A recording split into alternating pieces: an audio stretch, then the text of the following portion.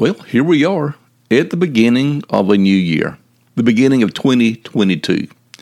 Now, I know that you are like myself. You wonder what this year will bring, especially after the year 2020 and the year 2021 and all the issues with COVID, all of the distractions that have taken place politically. I'm pretty sure that you're wondering what this year will bring.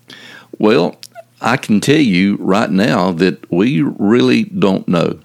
And with that in mind, I want to talk to you just briefly about the certainty of uncertainty out of Proverbs 27:1.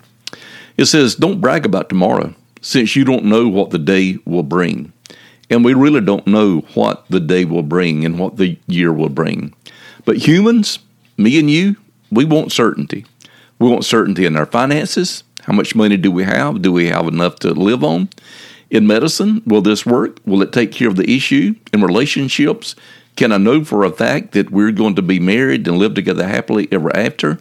In predictions, especially about weather, will it snow? Will it not snow? Will it be hot? Will it be cold? In health, we want certainty in our health that we're going to be able to continue on healthy in the coming year.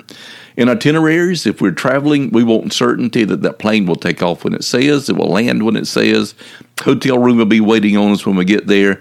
We really like certainty. And we believe that with all of our modern technology, we can predict practically anything with confidence that it will happen exactly as planned. Well, here's the truth as I learned it back home in the Sandhills of South Carolina. There are only two things certain in life, taxes and death. That saying simply meant don't count on it. Whatever the it may be, don't count on it. Little has changed in my 66 years of life concerning this. In the year 2021, I found that life was just as uncertain as it ever had been, and I'm sure that in 2022, life will still be just that uncertain. As far as the world goes, I will add one other certainty. That is uncertainty. Nothing is more certain than uncertainty. Another old saying that I heard is this: the best laid plans of mice and men often go awry. No matter how much we plan and how dedicated we are to it, those plans may or may not come to pass. And I think anyone alive during the years of 2020 and 2021, as I said earlier, can attest to how certain uncertainty is. No matter your news source, your political stance, or even your view on the virus, uncertainty is at the forefront. This uncertainty has led to a lot of anxiety around the world. For those who are Christ followers, I don't know why they're surprised with the uncertainty. Scripture tells you quickly that nothing is certain in this world system. While believers are surprised, it really surprises me. Our scripture passage reminds us of this great truth. Don't brag about tomorrow, since you don't know what the day will bring. So, what do we do when uncertainty is certain? Well, for the believer, it is a matter of going back to the basic teaching in Scripture. God is sovereign.